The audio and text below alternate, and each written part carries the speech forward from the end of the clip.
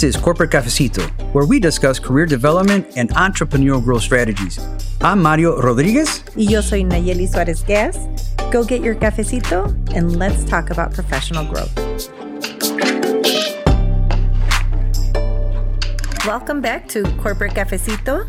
I hope you have your warm cup of coffee, however you may take it. I take mine black.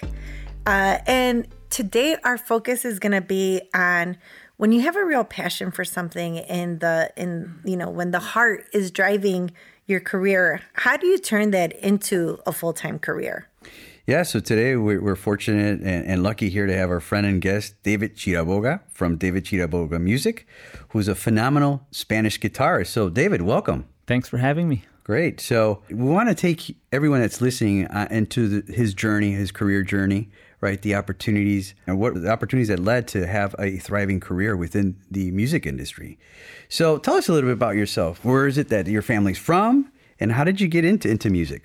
I was born and raised in Chicago, come from an Ecuadorian family, and actually come from a non-musical family, which makes it a little bit more interesting, just so that people know that I didn't come from the gene pool of music. And that's basically my background. I got into music just via, I did have an uncle who dabbled in some music. He kind of threw me into the guitar a little bit, but through many years of trial and error, I finally got into it a little bit more after taking a college trip to Spain and then finding my passion through flamenco music.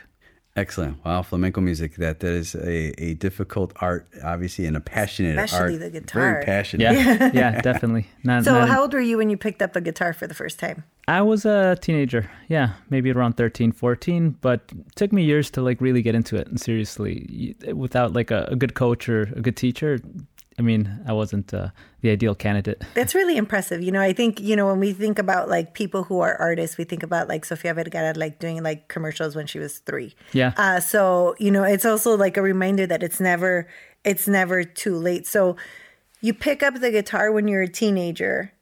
How do you turn it into a full-time career? Like I was saying, I'm not the ideal candidate. That's why I like to tell people that everyone could do this, because I don't think I had this naturally in my genes. I had to work for it. I started as a teen, and it didn't kick in until I was around 20 years old that I finally started actually going through this with the passion for flamenco. With anything, you can't. I started with this. I kind of got into it by accident, actually. So after going to Spain, finding a passion through it, I started to just play, and people started offering me gigs and started getting into it. I'm like, okay, I can make a little money from this. That's cool. Do my passion, make a little money. But eventually, when I realized that I wanted to do this for a living, then that's where strategy started to kick in. And that's where I had to, I decided to go to school, get my classical degree just to get a little bit more of a grounding with it. And also because my parents were nudging me, they're like, if I'm not going to go into anything else, why don't you at least get a degree in music? And I said, sure, that sounds like a good idea. And it was a good choice, actually, just to give me a little bit more structure and grounding. You said strategy, and my ears perked up because that's my passion. What were some of the strategies that you used or that you implemented? Just to find some type of strategy with this music, basically just deciding on luckily the type of music that I do appeals to a lot of mass audiences. So it could appeal to the senior crowd, to some young rocker that plays electric guitar and just enjoys Spanish guitar. So that's part of it, deciding what I wanted to play, deciding the type of repertoire I wanted to play, how flexible I want to play, deciding the type of places I wanted to market to.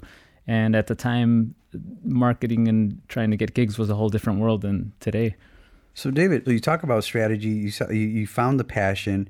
And so what was that defining moment in your life that said, you know what, this is the career that I want to follow and make this a full-time career? What happened? What was that trigger? I know that you were dabbling in music. Your parents are telling you, hey, you need to get a degree, kind of get something, to back that up. But what was it that the defining moment in your life said, yep, this is it for me? Personally, it was just the idea that I didn't think there was anything else I really wanted to do. That's all my mind was set on. That's all I was focused on at the moment. So I couldn't imagine myself doing anything else.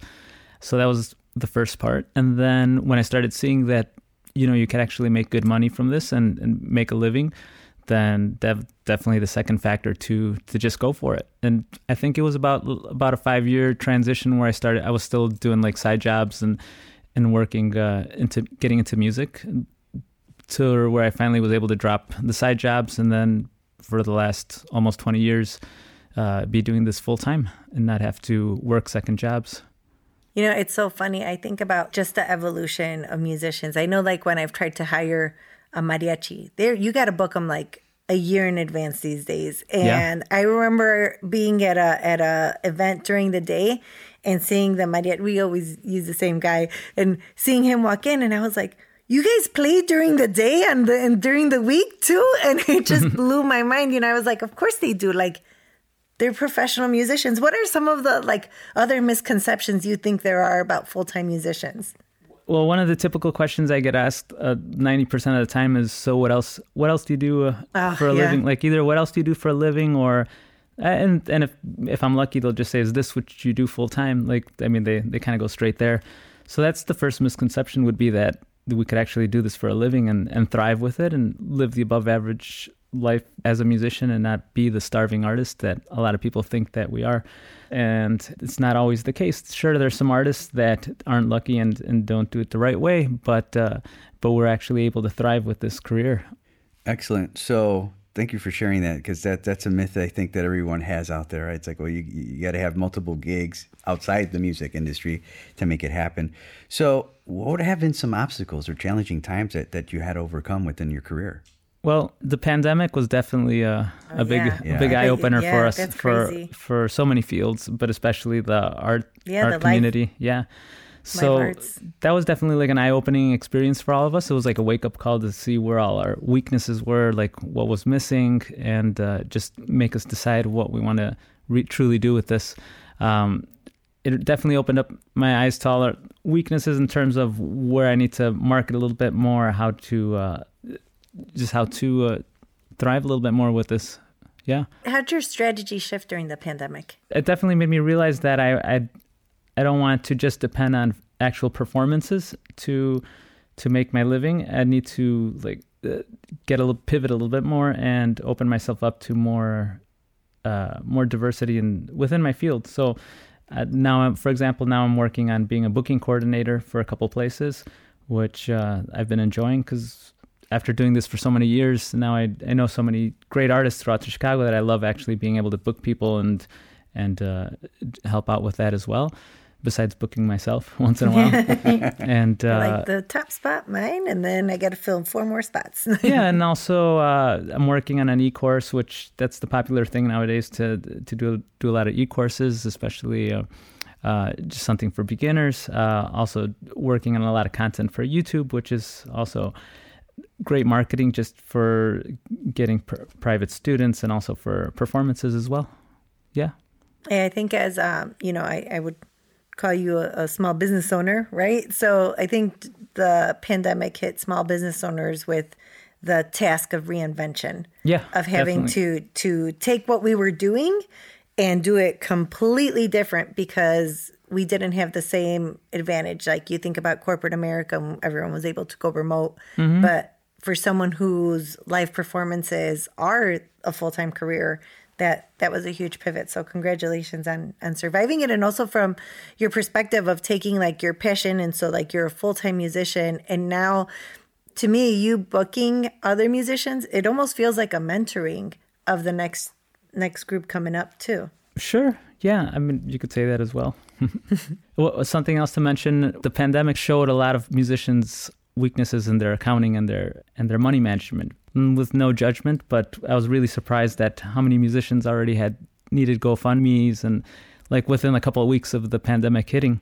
And that's another area where I really try to propose and educate musicians about how to manage their money. That's a good point. Just the opportunity to reassess, reinvent, realign. Yeah. And then the intricacies of money management, right? Yeah. Because every business, that's at the core of the business, of really just making sure that economy is working the right way. Yeah. At the end of the day, being a musician is just like any small business, and you need to do the same principles as any other corporate business needs to do. Thank you for that clarity, because there's this mystique, nostalgia around a musician. It's different. It's a career, right? There's principles that are transcending from having a business. It's no different from that. So, thank you for kind of demythifying certain things that for our listeners that probably are thinking is like, whoa, it's not any different. There's guiding principles that apply. So what would you, speaking about the upcoming, and I love the fact that you're a booking agent and you're looking for, to really help one another, right? That's that connectivity within the music arena. What are some things that you think hold back new artists to thrive as making this as their career? Basically some of the common sense principles that work for other business as well. And I heard you saying in another one of your podcasts, little details like attire and being prepared. This was one of the last podcasts I think I heard from you guys. Yeah. And people or musicians, I'm really surprised at some of the things that they take for granted that they don't realize how important it is as far as, like you said, attire. I've seen some musicians, it doesn't matter if it's a small gig or a big gig, but some people show up like they just mowed the lawn or with, sneakers, whatever it may be. They just look way too casual. And those, they have to remember that we're constantly branding ourselves when we walk into the room, whether it be with communication or how we're dressed and the type of repertoire we're playing, being punctual, all those little details. So all those little details are things that musicians take for granted, and it's what actually makes the musician or in a lot of people's eyes. Yes, it's not just the music. Yeah. When you talk about running your business and how you've evolved, what's like the one thing you're most proud of? I think the thing I'm proud of is that I've been able to do this for almost 20 years now and not have to depend on any other type of work and actually support a family. For a long time, my wife was just a stay-at-home mom, taking care of the kids, and I was the main breadwinner in the house, taking care of everything. And that's one of the things I'm proudest of, that we've been able to do that and thrive. How do you think being part of the Latin community helped you? Part of the Latin community, it's a small community. So, I mean, obviously, like with anything, there's always some support and nothing in particular, but yeah, just a lot of support. So David, congratulations on your accomplishments of being a full-time musician and obviously segueing into other venues as well and leveraging other talents aside from performance.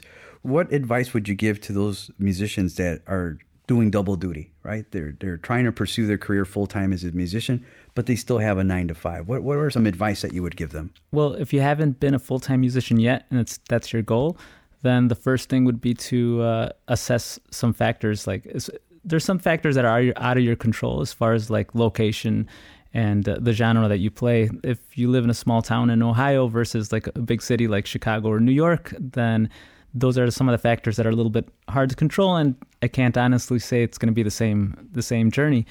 But given aside a couple past those factors, just treating this as a business is number one, and really assessing all your marketing aspects, your branding aspects, and making sure that the type of repertoire that you're doing and the genre that you're doing is actually accessible to or marketable in the area that you're in.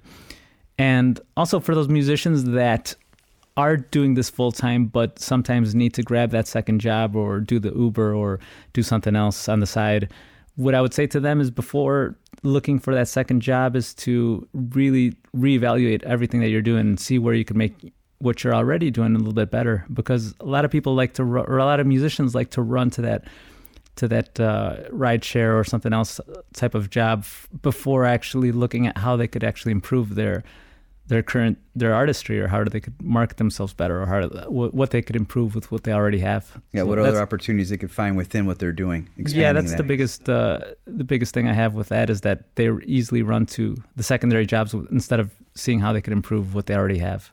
And some great information there. Great advice. David, we forgot to ask you, how do you take your cafecito? Just black with a little milk. Wonderful. Well, thank you for joining us today. One of the things that we want to highlight at Corporate Cafecito is that when you pick your career, you should have that passion, and it should be something that drives you towards being happy and feeling fulfilled. And David, I think this is a really good example of someone who found their passion and made it work. And now, I think it's very impressive. So I appreciate you joining us. Thank you for having a cafecito with us, and we hope to see you again soon. Thank you so much for having me. Really appreciate it. Thank you, David. If you'd like more information or to connect with David, please visit our website at corpcafecito.com, where we'll have his information listed under our speakers tab. Corporate Cafecito was produced in beautiful downtown Oak Park at Boulevard Studio. Audio engineer and editor is Mike Mitchell. We're available on every podcast platform.